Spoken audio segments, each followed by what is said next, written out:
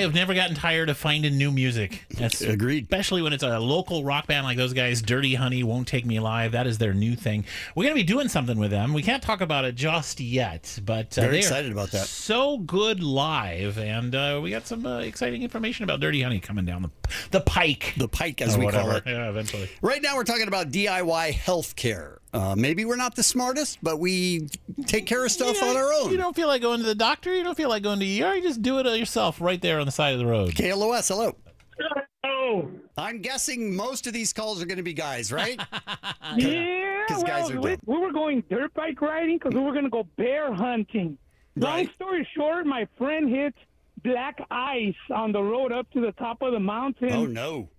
We didn't know at the time, but he cracked his where the joint on his elbow. I thought he dislocated it, but I've seen enough movies where I can just push his arm back into the socket. Yeah, but that's a dislocation. Well, that's what we thought. Oh, no. Yeah, well, why not? We're boys out on the field, So right? what happened? So I try to push it, pop it back in, and he screamed like a little girl. And then he couldn't move anymore. I had to go back up to the top of the mountain to get the truck and drive him down to the hospital. And What a baby. What a baby he is. Boo. yeah, exactly. What a slip on black ice. Ouch, my arm hurts. He was probably fine till you got involved.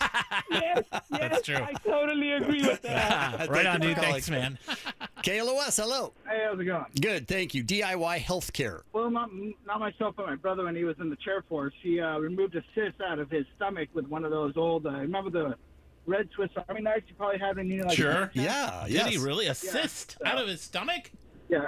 How deep was it? I thought about an inch or so. Wow. Did he know anything about anatomy? Like, was he taking medical courses of any kind?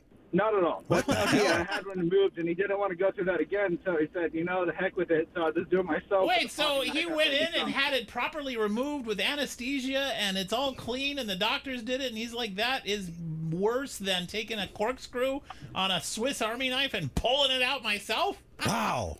Your brother is something. Salute! Right? Damn.